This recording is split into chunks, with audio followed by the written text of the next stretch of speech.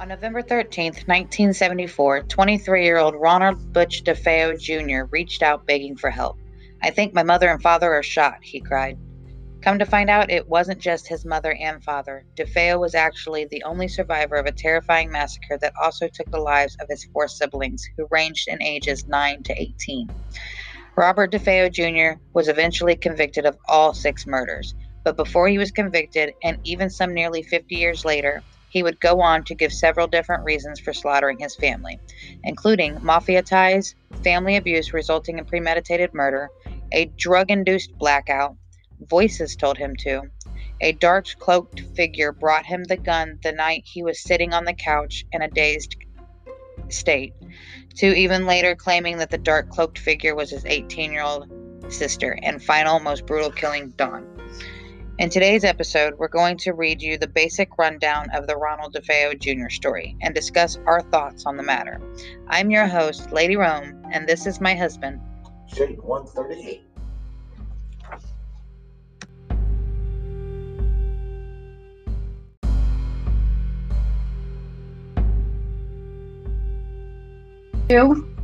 I have some announcements. Eddie's in the house. What's up? Your brother's in the house. Hello, brother. look at my ugly ass brother up there. He's not ugly. He's handsome. I need to move my chair. I look like you son of a bitch. Sorry, guys. I gotta get comfortable. All right, here we are. I can't grow a mustache because you all tried to cut my throat, and now I got a little scar right there. And I look like Cheech. All right, so I don't know if this had happened since the last episode. I feel like it has. So I did a new merch drop. Anybody who's interested in taking a look at what I came up with, I've started an all over print portion of merch. So it's basically all over the item of clothing. I have more options to place logos, whereas like just a regular t-shirt, you put a logo on the front and a logo on the back, and it's fairly basic. But anyways, so there's that. If anybody cares to check it out, you can find it on my personal page. You can also, if you're not on my personal page, you can go to the Casual Scream Facebook page or the Juggalo News Facebook page and find it in the feed somewhere because it was also shared to those places from my personal page. So pretty easy to find if you want to check it out. Prices are also there. If you do want merchandise, just reach out to either the Facebook page, the Casual Screen Facebook page, or my personal page, and I can personalize an order for you. That's pretty much that on the merch. Beardo. Next Sunday, I want to talk about next Sunday's show. Just so everybody knows, next Sunday is going to be done at 6 p.m. instead of 9 p.m. Next Sunday is my birthday. So, in honor of that, I want to go live much earlier, so I have more of my evening. Oh my God. So yeah, 6 p.m. Eastern next week, guys. 6 p.m. It will not be 9 p.m. So don't miss the show if you guys are interested. Also, in honor of my birthday, we are going to be reviewing the movie Happy Death Day. That's what it's called, right? Yeah, Happy Death Day. I was looking for a decent, because I wanted to do another movie review, and I was looking for a decent, like, horror-related birthday movie. And I wanted something that might be semi-good anyway. So I chose the movie Happy Death Day. We watched a preview on it. Neither of us have seen it, but the trailer basically indicates that it's kind of like Groundhog's Day, except on a girl's birthday, and she gets murdered, and she has to relive that day each day every time she gets murdered until she figures out who her murderer is, and it's always on her birthday. But anyways, so that's the movie for next week. If anybody's interested, if they haven't seen it and want to see it, it's called Happy Death Day, and yeah, that's what I'm gonna watch. So cool. Happy birthday to me. I want to do a quick shout out to my wife for all my amazing toys. If you guys could just see my horror room, I mean, it's just. So we've been buying stuff like since Christmas, and when we were on vacation, we bought some stuff at that one oddity store that we talked about the last episode. Yeah, and then so there's all kinds of stuff we've kind of been accumulating that we haven't done anything with, and like stuff we both got for Christmas, or we got each other for Christmas, and even some stuff up to that. But I mean, we've got quite the collection, and today he really today and yesterday, because he had a 3-day weekend this week, he really kind of pushed it out, and this room is amazing. I will probably take a video if anyone's interested in seeing our monster room, but it's getting pretty fresh, so that will also be posted to Facebook.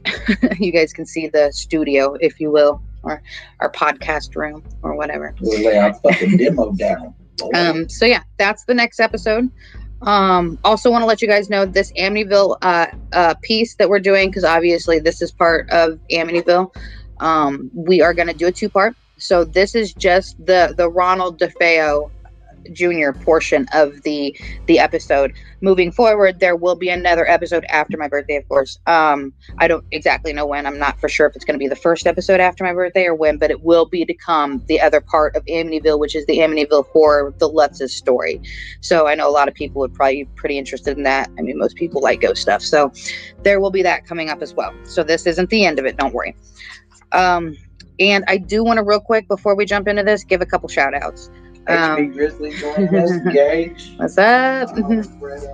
Yes. So real quick, let me just give some shout outs. I want to thank all of you guys, all of our supporters.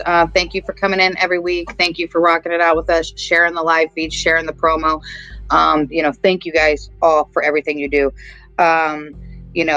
My street teamers, we have a little street team, and if anybody's interested in becoming part of the street team, just hit me up. But we have a street team where you guys, they grind so much, just constantly, the constant grind and constant pushing of promo and live feeds and everything that you guys do. Even our fans and our followers, everything you guys do is just unbelievable, holding it down each week for us. So we can't say it enough, and we will say it every episode, that we love you guys and thank you for everything you guys give to us. And also, again, I want to thank everybody for holding me down for this past month. This past month, as you guys know, I was in an accident, broke my wrist. This past month has been hell on me. So thank you guys all for being there for me in every way that you guys all have. I've had so much support and so many different angles. I've had people message me, comment, write it out with me, keep in touch with me, send funds to help, send I've had people come and bring food, flowers, come in from out of state just to hang out for a day or a weekend. I've had people roll blunts for me. I've had so many people take so much care for us. It's just been so great. So we are very grateful for that too. So one day at a time, guys, we're getting there. My next appointment's the day after my birthday. So, and then lastly, I want to give an extra special shout out to our brother Hulk Hoagie. He made his demands. He had named his demands to show up to the shows and to attend the shows. And his demands were to bring a hoagie from Wawa, and he would do, a pack of Newport 100s, and a can of peach tea or peach twisted tea. I was able to talk him down to just a shout out with the promise of IOUs on the other items. But I fucked up last week and I completely fucking spaced saying anything. In all fairness, it was our first episode back and I was all over the place. It's a shitty, whatever. It had been a month. But I did want to say, Hulk, we love you. Keep it Wawa. We love you so much and we cannot see you or we cannot see you. We cannot see you. Can't see you right now. We cannot wait to see you. So Very few know what and everybody else, we love you guys. Very few know how this girl's face looks like, but I know. He helped with the super wedding. Mm-hmm. Yes, he did. He helped save the day even. Because that morning was fucking crazy, guys. Getting married at the gathering. Whew. That was... He came in clutch. Yes, he just did. Met him for the first time and he came in person. We've known Hoagie for years on Facebook, but in person. Anyways, all right. Well, that said, that's all of that. Everybody should come out to the ABK show next weekend in Michigan. Yeah, in Westland. Yeah, it'll be fun. Some real bangers on there. Our homie fucking Bakelow is gonna be performing, and that's the dude right there. So plus, everybody else, all the homies that are coming out. We're getting to see Drew, our buddy Drew, who was actually he was actually our best man for our wedding as well. We get to spend the weekend with him. So super stoked. That's a great way to kick off my birthday weekend. So anyways, if anybody wants to hang out, we'll be in Westland, Michigan. So come out to the show and kick it with us. We'd love to see you guys. Bring crack. Don't bring crack.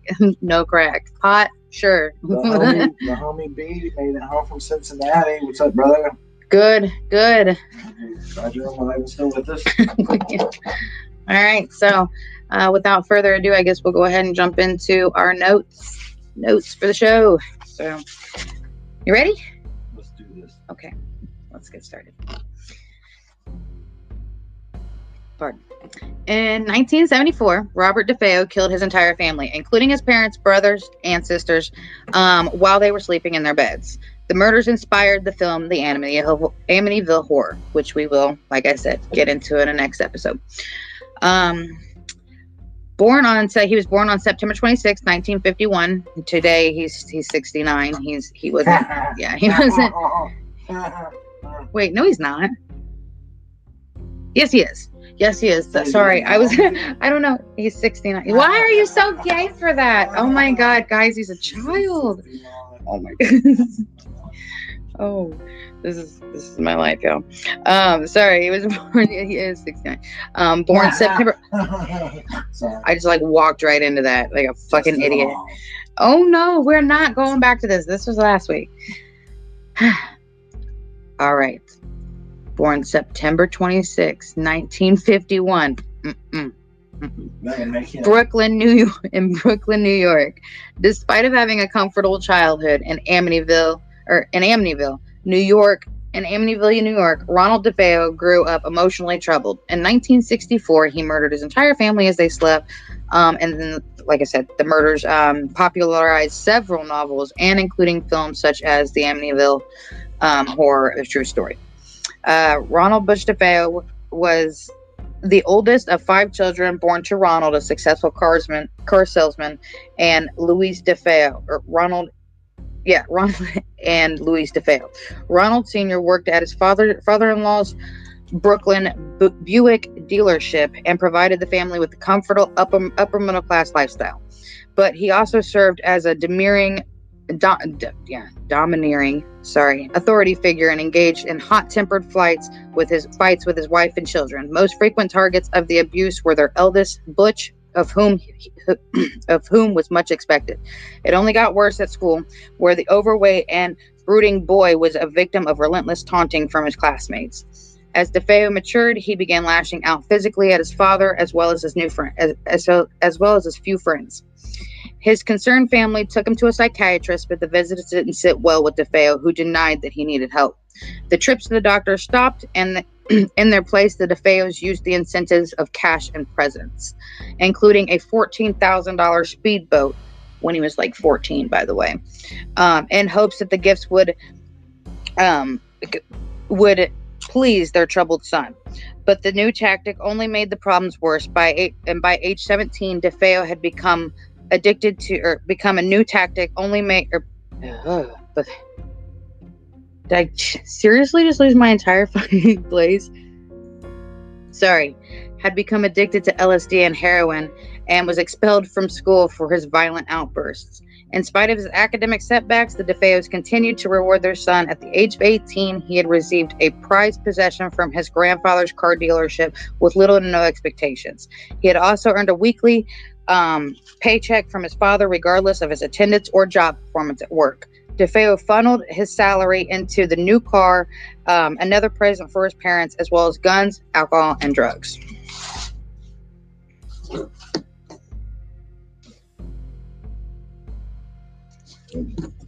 going to talk about the conflicts with his father.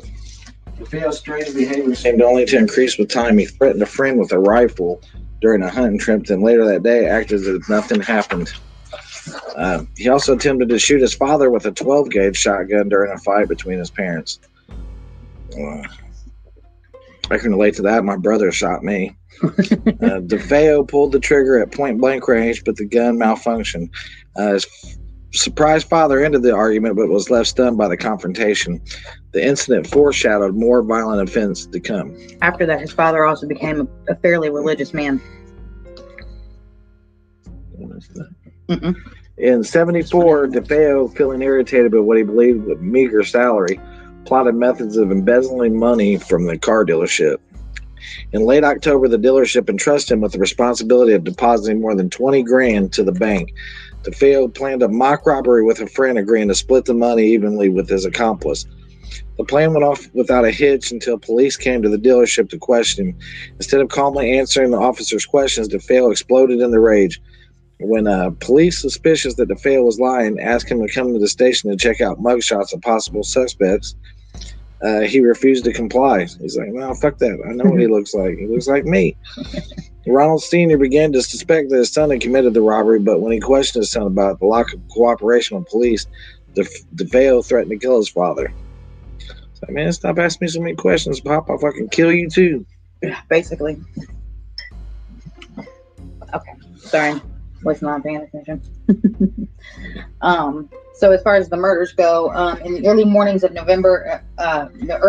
of November 13th, 1974, DeFeo acted on his threat. Using a .35 caliber Marlin rifle from his secret gun stash, he entered his parents' bedroom and shot them both while they slept. 35 caliber. Fuck, was he hunting? Hunting, literally hunting. He entered the boys' his brother's bedroom, shot them both in their beds. He ended by shooting his sisters point blank in their beds. All the murders took place within 15 minutes. DeFeo then showered, dressed for work, and collected his bloody clothing and the murder weapon in a pillowcase. He dumped the evidence in a storm drain. As far as his clothing and stuff, he had dumped the clothing and the towels and stuff in a storm drain.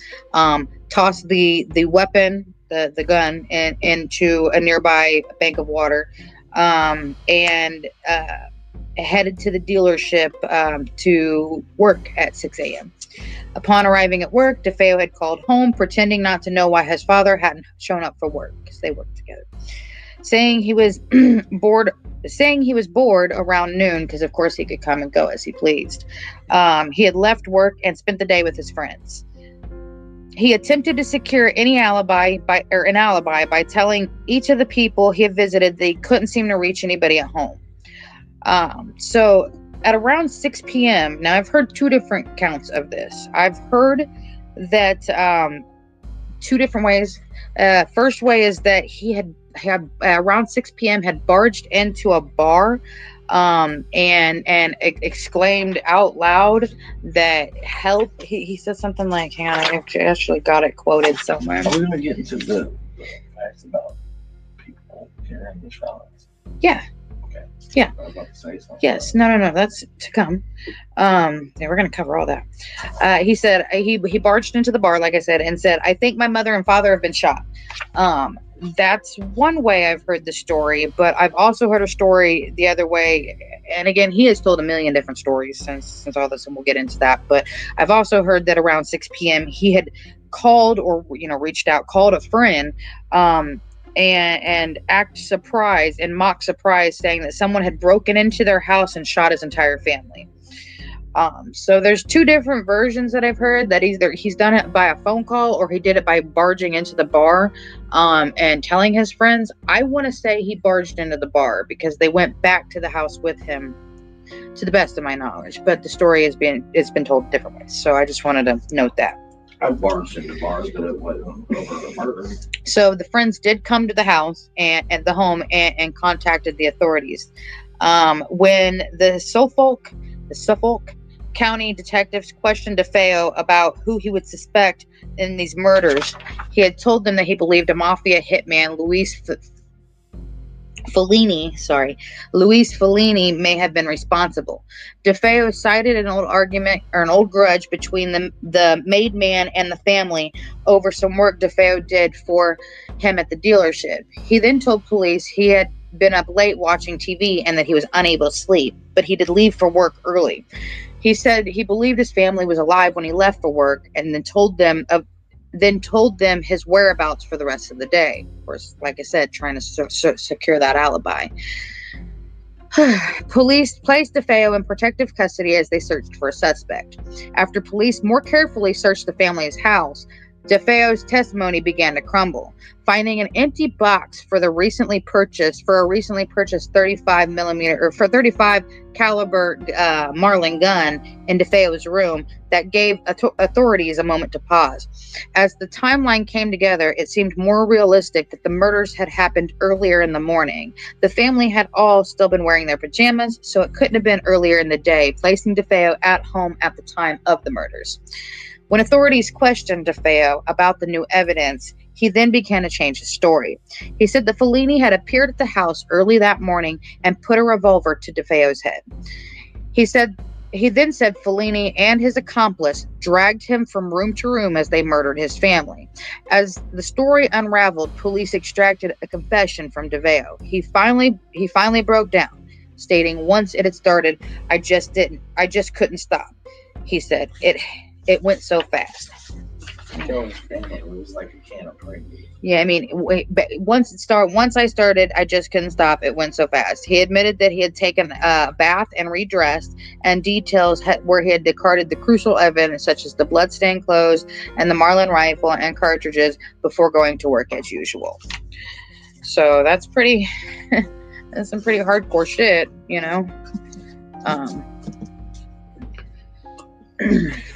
So, got his ass locked up after the confession. So, What usually happens after you spill your guts, you have the imprisonment and then your trial. DeFeo's trial began on October 14th, 1975, nearly a year from the date of the murders. DeFeo's defense attorney, William Weber, attempted an insanity plea for him, and the murder suspect told jurors that he heard voices that told him to kill his family. The psychiatrist for the defense, Dr. Daniel Schwartz, supported the claims, saying that DeFeo was neurotic and suffered from dissociative disorder. But the psychiatrist for the prosecution, Dr. Harold Zolan, proved that DeFeo suffered from antisocial personality disorder. Don't we fucking all? The illness made him a defendant aware of his actions, but motivated by a self-centered attitude. Jurors agreed with the assessment. On November 21st, 1975. They found DeFeo guilty on all 6 counts of second-degree murder. He was sentenced to 6 consecutive life sentences. I mean, I never understood that. When people get like 6 life sentences. I feel like life should be like life. one's good enough. Yeah. Unless you're like fucking immortal and you're going to live out those 6 lives. And like, hey, baby, I'll be home after 6 lives are up. He was sentenced to 6 consecutive life sentences and sent to the Greenhaven Correctional Facility in Beekman, New York. His appeal to the parole boards have all been turned down. After his imprisonment, several novels and films appeared about the slayings.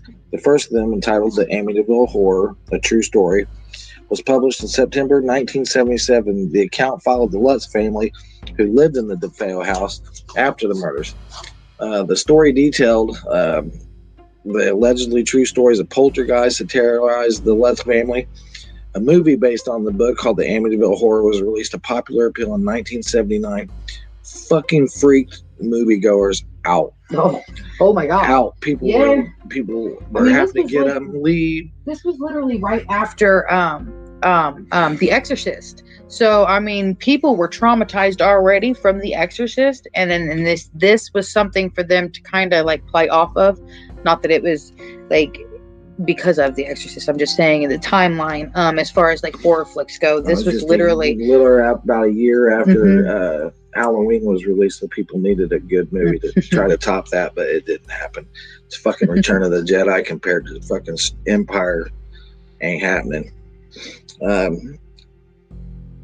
Subsequent remakes and sequels to the film include the 2005 film remake produced by Michael Bay, Transformers, and a factual account of the DeFeo tragedy in the book Mentality 3 in Amityville by Will Sabib. Real quick, I keep seeing you guys in the comments. We love you guys too. I don't want you guys to think that we're not seeing the comments. We're just reading the info. That's Alabama. We want you to know we love you too. Love you, Alabama, Danny.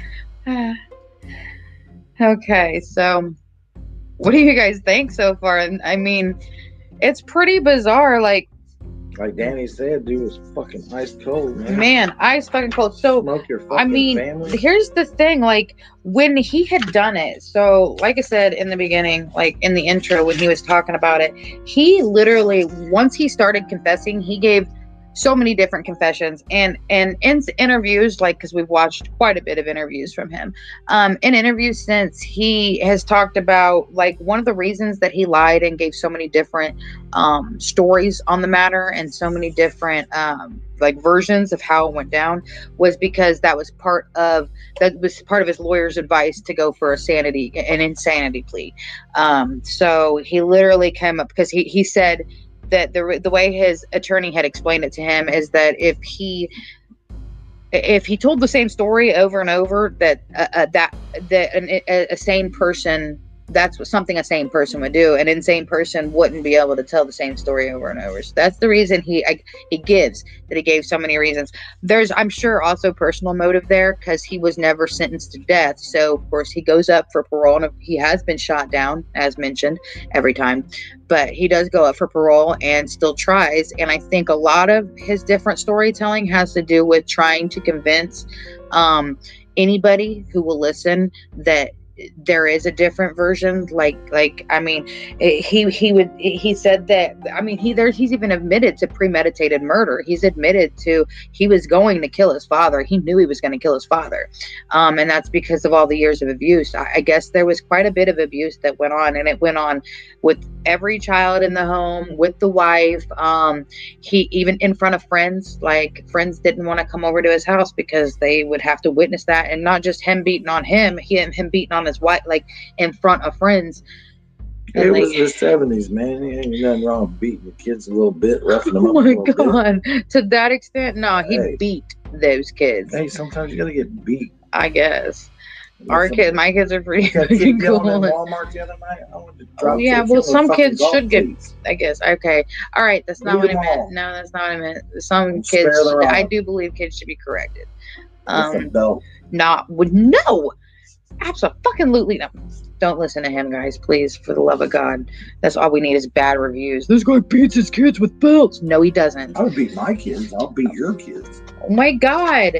Anyways, like I said, so premeditated murder, he's definitely admitted to. And then he claims he admits to, first of all, he admitted to all of the murders originally. Anymore now, he won't claim that. That's not his claim. But previously in the beginning, his claim was that he had committed all the murders after, of course, the mafia.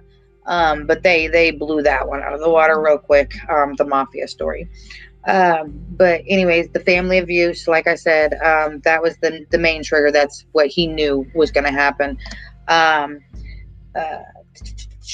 He said that he was in a drug, like he blamed drugs, because he was heavily addicted to drugs, then, which a lot of people were in the 70s, LSD and heroin. He also drank quite a bit as well. So, I mean, he was pretty out of it a lot, I guess. I've dabbled with LSD a time or two, and I never think about killing somebody. Ever. There's never been the only time I've ever thought about... I've looked at you a few times and just like, man. Yeah, I'm like, eh. No, he hasn't. The only time I've ever thought about, like, causing physical harm to somebody, and I wouldn't go as far as saying killing, because I've never actually thought about killing somebody, but if I've ever been angry enough to cause physical harm towards somebody, I'm probably totally sober, like, and that's part of the issue. I just need to, like, smoke and chill out. But anyways, so a drug-induced blackout, he claims. He also claimed that he would hear voices, and that voices told him to do it. He claims that, and of course he's told this particular story about the couch and the gun thing. He's told it in multiple different ways, either being sober or not sober. He's blamed it on drugs, so on and so forth. But he has mentioned that he was in a daze on the couch, like in a drunken, drug-induced daze, on the couch, and a cloaked figure, a dark cloaked figure, was bringing him the gun and handed in the gun and basically asked him to do his bidding.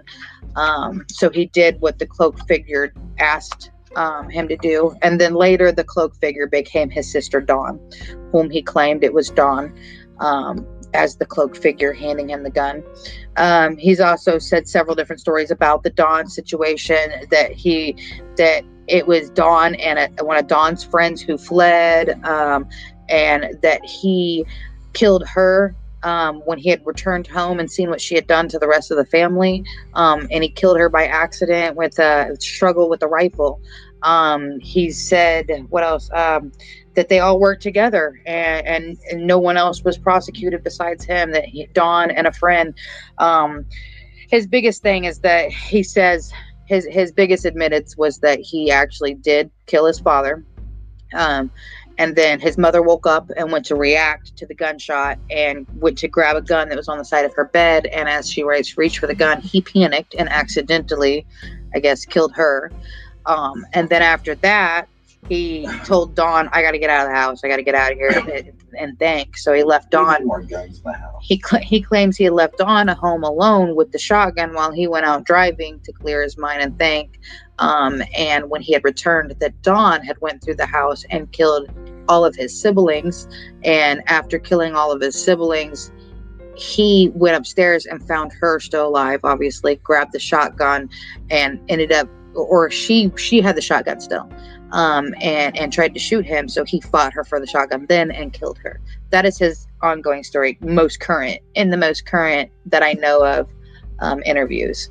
But so there's been several. I mean, he's literally told so many, and that's probably the biggest reason he'll never, ever, ever get paroled, is because there's zero evidence. There was this much evidence that it might have been Dawn, literally this much evidence. And it was just because when they tested her dress, they had found residue on the gun, or gunpowder residue on her dress. But later stated that the forensics people later stated that just means she was in close enough proximity to the blast itself, that it could have just came from the barrel or the top of the gun and gotten on her because she was so close to it. But there's these 70s forensic teams, man. You get these 2020s fucking forensic teams. They had to tell you right where he was staying in, fucking how many hits of acid he was on. So shot first. That's kind of how that goes. The victims. Well, let's talk about the victims. The victims were obviously Ronald, his parents, Butch's parents. So Ronald DeFeo Sr., who was 43. Luis DeFeo, who was 43. His four siblings, motherfuckers at 46. Woo, woo. his four siblings: Dawn, who was 18, Allison, who was 13, Mark, who was 12, and John Matthew, who was 9. All victims had been shot with a 35 caliber level action Marlin 336 C rifle around 3 o'clock in the morning on that day. The DeFeo parents both had been shot twice, while the children all had been killed with single shots. Physical evidence suggested that Louise DeFeo and her daughter were both killed, or her daughter Allison were both awake at the time of their deaths. According to the soul fuck. This is not what I meant to say. This Suffolk, Suffolk. Is it? How do you say that? Like, is it Suffolk? Suffolk? Not Suffolk. It's close. I mean, it's close. County police, which is where this took place, obviously. The victims were all found lying face down in their bed. The DeFeo family had occupied 112 Ocean Avenue since purchasing it in 1965. The 6 victims were later buried in the nearby St. Charles Cemetery in Farmingdale. Now, real quick to touch base on that address. Due to tourism, they did have to change the name of that address. They had to, they completely changed the name, like the address of that, so that when you look up 112 Avenue, it's not there anymore. It's not, you can't find it anymore. They changed the house is still there. You're like, oh man, that must not be the same house. That's not the right address. I don't know. So yeah, they had to, but I mean, you got to think tourists. Like the monsters trying to change their fucking address from 1313 Mockingbird Lane. We're 1414. Not the same house. So they did, but they did change the address and everything on the house to avoid all the tourism, because it was getting out of hand. Like tourists were ending up on like the neighbors' lawns and just siding off the house and shit. Oh my gosh, just trying to get like a piece of the Amityville. It was, and of course, a lot of that actually came after the Lutzes, because the Lutzes are what they a lot of people still believe the Lutzes story, and a lot of people don't believe the Lutzes story. But according to them, they were there for 28 days and then fled shortly thereafter. And everything, it went, obviously, it's what the Amityville is known for. So shockingly, not actually this murder that really took place, but a lot of people believe that the Lutzes ran off of the fact that this did happen in the home a year prior, which, I mean, based on hauntings, would make complete and total sense. 6 people died violently in this home. So, you know, but yeah, so that address had actually been changed years later, and it was due to tourism after the Amityville horror story got out. And then, of course, everybody knew about the history. It wasn't just local history at that point. It became much more like bigger history. You know, and now, of course, you've got the internet. Right now, they happen to go into the New York area and have you ever went and go past the house or looked for it, you know, to see. We do that. Like when we travel, especially now that we've got this show, anytime we travel, we try to do some research on the areas that we're going to be in. You know, like for instance, when we went to Georgia, which we knew Savannah was one of the most haunted places, but before we went, we did a lot of research as far as like buildings that we should have looked at and places that we should have, like the pirates house. That was a very famously haunted building. And we made sure that we made reservations and ate there. Great fucking menu, great food. Mostly seafood. I'm not a seafood person. He is. But they have land food. People like me, they've got a menu for us. But great shit. I wanted to go to the Benoit's house, but it was a little far out of no, it's not even that. It was a little too far out of the way, I think, was the biggest reason we didn't go to the Benoit place. I know next time we probably go, because we've got some buddies that live out in Georgia. So next time we go, we'll probably maybe try to make a trip, just so that I don't care if it's gated. I want to still be able to drive past the Benoit house, because that's just what we do. We like to research and see. We wanted to do the devil's chair. We were going to do the devil's chair in Florida. We went there at night, and it's so fucking dark and scary, but we didn't go in because prior to, like, as we were driving, I started Googling it. Yeah, no, I was like, don't drive in there because it's technically closed. So I Googled it to try to figure out exactly where, because the cemetery was so dark that I didn't want to spend a lot of time in there, because the location is that the neighbors all watch this place. It's highly watched. But anyways, I started Googling it, and then I started seeing stories of people who had been there. And I was reading stories about go there at night while you're trespassing. You absolutely 100% will get arrested. You will get arrested. And I was like, nope, we're not going in there. So we did drive there. We drove around the cemetery. I wouldn't have gotten damn, didn't think about that. But anyways, yeah, so that is a thing. So if anybody's ever been there, and just let us know. Like, it would be cool to, and we will probably try to locate the house if we ever end up in that area. But yeah, also, if you guys ever go to some cool dope ass places that you think we should do a show on, just let us know, because we love traveling. And if the story's cool enough, we might be willing to travel just for the story itself. So yeah, anyways, off subject, let's get back on subject. So real quick, let's talk about the biggest controversy around all of this. And this basically is pretty much what kicked off the whole making him think that there might be something beyond in the home, was that the controversy behind these killings is that all 6 victims were found face down in the bed with 0 signs of struggle. And at first they had thought maybe he moved the bodies to that, like murdered them somewhere else and moved them to their bed. But forensics definitely showed that that was the place that the victims were all shot in bed. They were not shot and then brought to bed. They were shot in bed. So, like I said, all 6 victims were found face down in their bed with 0 signs of struggle, which I think is very weird and methodic at the same time. Kind of creepy if you ask me. But face down, no signs of struggle. The police investigation couldn't conclude that the rifle had not been fitted with a sound suppressor. But they did find evidence, and they found evidence of sedation, like sedatives, being administered. But And DeFeo even had admitted during his interrogation that he did drug his entire family. However, the autopsy report indicates that that's a lie. And per the doctor, the doctor even said, we did an exclusive toxology, not only on the blood and urine, but all of the organs that were removed from the bodies. And that it turned up 0. There wasn't anything in their bodies whatsoever. No alcohol, no sedatives, no Xanax, no cold medicine, nothing at all. Not a trace in any of their blood. Nothing, though. Literally nothing. No heroin. I mean, he was on heroin. There was nothing in these people's systems. That means he was able to go from room to room with a 35 caliber rifle and shoot each one of these people. Nobody. Not a single person woke up.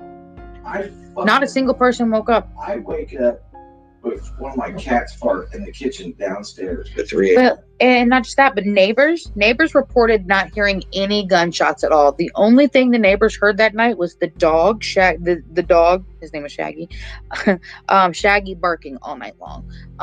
That's the only sounds. And they tested this. Forensics tested this gunshot, and it was heard inside of a home 5 blocks away. 5 blocks away when they tested this theory. 5 blocks away it was heard. But yet nobody, not anybody within the home, and not anybody outside of that home, no neighbors, no nothing, heard a single sound that night from a gun. We have a gun range that's about 5 miles away, and I hear all day long popping off rounds. That's like 5 miles away. I hear that shit. Neighbors didn't hear a 35 fucking caliber rifle from next door. So I mean, how is that even possible?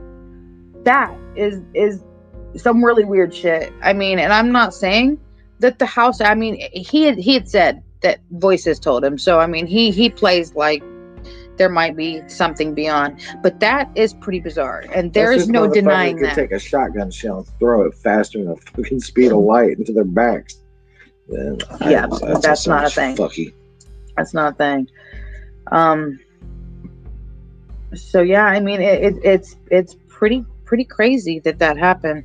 DeFeo, he had a real volatile relationship with his father. But the motives for the killing still remain fairly unclear even. I mean, like I said, he did say a lot of parental abuse, like family abuse that had taken place. He was pretty rough on his kids and stuff like that. But there was also like this insurance policy, or not his father had an insurance policy, but there was also that like the just, I don't know. I don't even know what I'm trying to say, really. But really, truly, ultimately, everything just seems really unclear, too, as to why he did it. Mainly because there is no straight story, even. I mean, I guess I could see if he was beating on his kids, why that would push him to want to. It was almost like he was set up for it. Like, I've heard stories. There were people who even claimed that when he was a year and a half old, that his father, they were like in church or something, and his father was like the baby, he was a year and a half old, so he was like fussy and tired and like whining and stuff, and his mother was trying to like console him and calm down, quiet him, but it wasn't working. And I guess Senior had taken Junior and slammed him into the chair or something like that, and the stunned child, I mean, it worked. The stunned child stopped crying. We don't condone that. But yeah, so I mean, from a very early age, he was extremely physically abusive. But yeah, so that's pretty much the story. There's not a whole lot really else. Oh boy. What do you think? If you want your kids beat, just hit me up on PayPal, my God, and I'll come there and meet them outside their school and give them a fucking. He won't. It's my PayPal. I won't accept the money. I take food stamps. Oh my God, Wig. That's illegal. Wig. Anyways, so yeah, that's pretty much the craziness that all took place as far as all that Denise goes. agrees. Back then, everybody beat their kids. I know everybody beat their kids back then. Some people still beat their kids. We did ride in the back of pickup trucks. Or drink from the water hose. Mm-hmm. Oh, that all pretty much stopped with like anything beyond my generation. Well, in my 30s. So anything beyond that. So what do you guys think happened? You think a demon or some kind of entity fucking possessed him to do it, or you just think he was fucking slick and was able to fucking smoke 6 people with a high caliber shotgun without one person waking up and trying to stop him? They said his sister was the last, and that she was the most brutal. I know there was indications that they had either there just was no sign of struggle. I know that some people say that maybe there was a thing between them, something going on. Maybe that's why it was the most brutal. That's just fucking. Yes, and that happens all the time. You know what the good book says about fucking your sister? Don't. But yeah, so I don't know. It also, I could see maybe potentially her being involved, but if she was involved and dead, I think from the get-go, I would have said she was involved. But then again, like I said, he came up with a million different explanations. He says that the reason he gave, I mean, he's given so many reasons for even giving so many reasons. And his biggest reason, he was trying to tell anybody anything he could to get him off his trail. As far as the cops went, stuff like that. Just get him off his back, get him off his back, get him off his back. So, I don't know. The guy seems pretty wild to me. If you ever see any of his interviews, he's pretty out there. And he's spent obviously most of his life now in jail. So he's weird. He's a weird guy. But yeah, so that's that. And that's basically everything. So that's everything that led up to Amityville Horror. So now beyond this, which is something we're going to get into in a completely different episode, we're not even going to go into it, but as far as foreshadowing goes, beyond this, the house sat, if I'm not mistaken, for about a year. And beyond that, a family, the Lutz's family, purchased their dream home, for substantially less than it was on the market. They got a for their dream home, as they said, it was a steal. So they purchased the home, they moved in, and it literally took evidently zero time at all for their torment to begin. And they claim they were in that house for 28 days and fled. If I'm not mistaken, they fled with leaving all their belongings and everything behind and never looked back. But then there's so much controversy behind that. So that's going to have to be a different episode. Like I said, we will definitely discuss it. To the viewers, would you live in a murder house if you knew, like, there was like if you knew murder? I think I could, as long as it was cleaned up. I know a lot of states have to disclose it if a murder happened. Some of them have to disclose it within a certain amount of time, and then if it's beyond that, like say 5 years or something, they no longer have to disclose it. And I know some states don't even have to disclose it at all whatsoever. So we thought our house had a boogeyman in it the other night. Lights were flickering and shit. Come to find out, it was just an ice storm up by like Fort Wayne that was affecting the power grid all the way down here. So I do believe there's something attached and is here, but I don't think whatever's here is malicious enough to do anything like that. So yeah, but like he said, there was some buggy shit going on, and the lights just kept flashing, and I was like, bro, I'm not gonna do this, because I had experienced sleep paralysis the night before, and I don't know if anybody here has ever experienced sleep paralysis, but I did. And then that, and I was like, no, I'm not doing this. I'm about to sage the shit out of this house. But turns out there was a snowstorm coming and an ice storm, and it was hitting up, what would that be, northwest of us, a little bit north, slightly west. Yeah, slightly west. Yesterday, anyways, Mom's house is fucking haunted as fuck. I've heard. I was asleep in bed one night, and Ronnie came and sat down at the end of the bed and grabbed my foot and said, "Thanks for taking care of shit around here," and got up and went out of the room.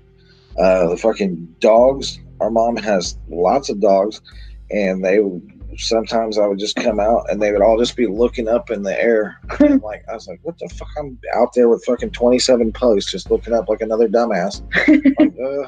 What the fuck? That house, totally haunted. Totally haunted. Walk through it, and our mom likes to keep the fucking heat on temperature hell. You walk through, you just walk through cold pockets.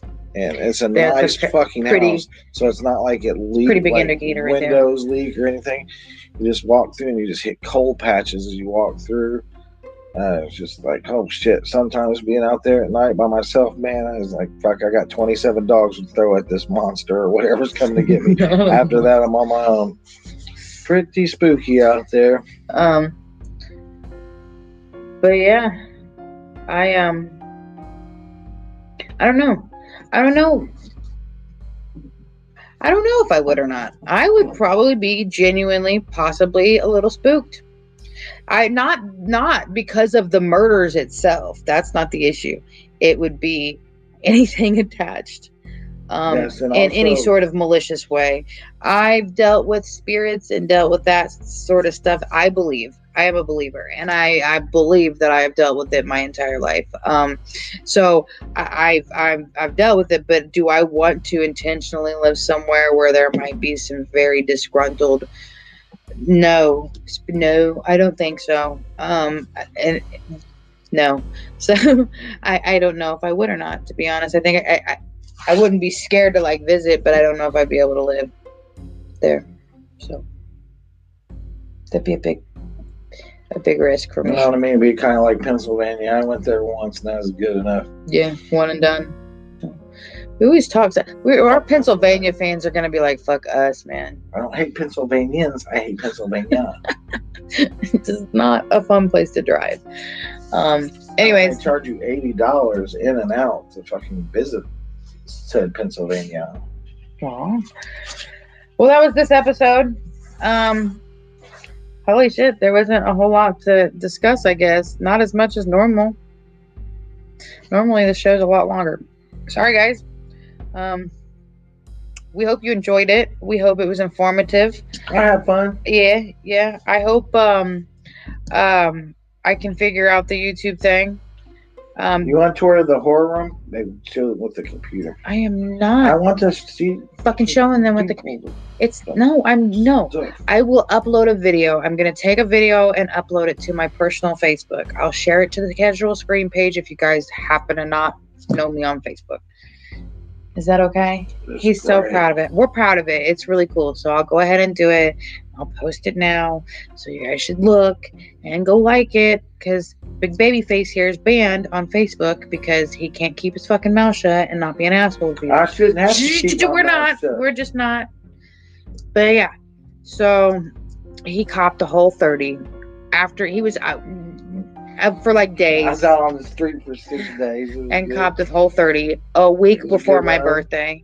So I won't be getting a birthday post from my husband this year. I'm going to still make him post one after my birthday when he gets them banned. I'll have no birthday post. I'll put it on MySpace.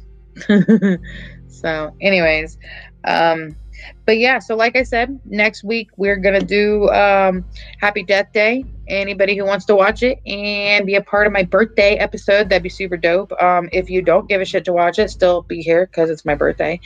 And you can just ignore everything I say, but make comments or something because you love me. So anyways, that's pretty much it, I guess.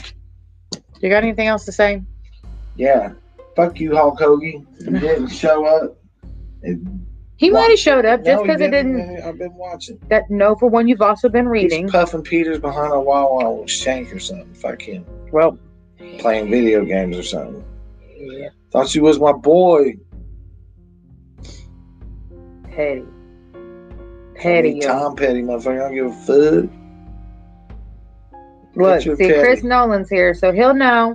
Don't you worry, he'll know. Chris shows up every I know week. He does, because Chris loves us. I've been giving Hulk shit for like a week or so now. Gage? He literally hasn't even been here. Amber, I don't know where he's at. Usual, he doesn't love us. the usual screen. He says he does, but maybe he's mad because I didn't give him a shout out last week. I tried to make up for it, and he ain't here. Fucking whack. Anyways, it was Shank. Puffin Peters was gay for that. Anyways, guys. Red Dead Revolver or some shit. So they're boxers feeding each other Cheetos. We love you guys. Don't forget to share this content if you wouldn't mind sharing this video. If you're in any groups, share them to the groups because the views are where it's at. I'm going to work on the YouTube channel. In the meantime, I will upload this as a video. And if you guys do have YouTube and wouldn't mind A, subscribing, B, watching the videos so I get views on there too. You don't even have to watch it, the whole thing, especially if you watch it on here. Just click it so that it comes up as a view. And if you could like the video on YouTube, that would be sweet. I love you guys. Really trying to build that YouTube channel too. So I guess we're going to wrap this up. Props to the wife for our hard work on the merch this week. She's fucking killing these designs. Oh man, I've got extra stuff. I've already got stuff ready for the next merch shop. You some casual Scream swag. You won't be fucking disappointed. You'll be casually comfy. Quality, you know, we take care of the shipping. Fucking, it's just sweet fucking shit, man. And all of our prices, everything I post is with tax and shipping. So it's not like going to your order don't come here and we don't like set donuts on top of it like M&E or Psychopathic. Yeah, it doesn't take months for you to get. I've had two issues as far as a delay, and they were, as soon as I realized there was a delay, it was handled and taken care of, and I keep people updated. So trust and believe.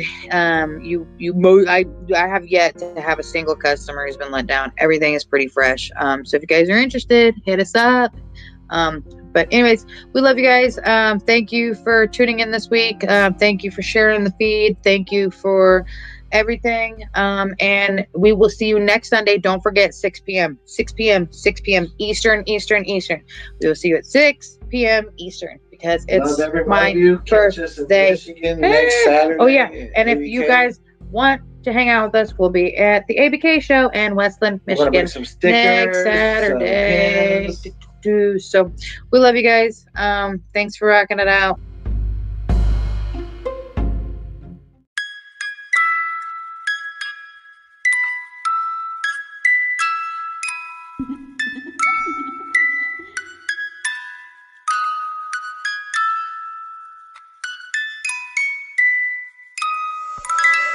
TV.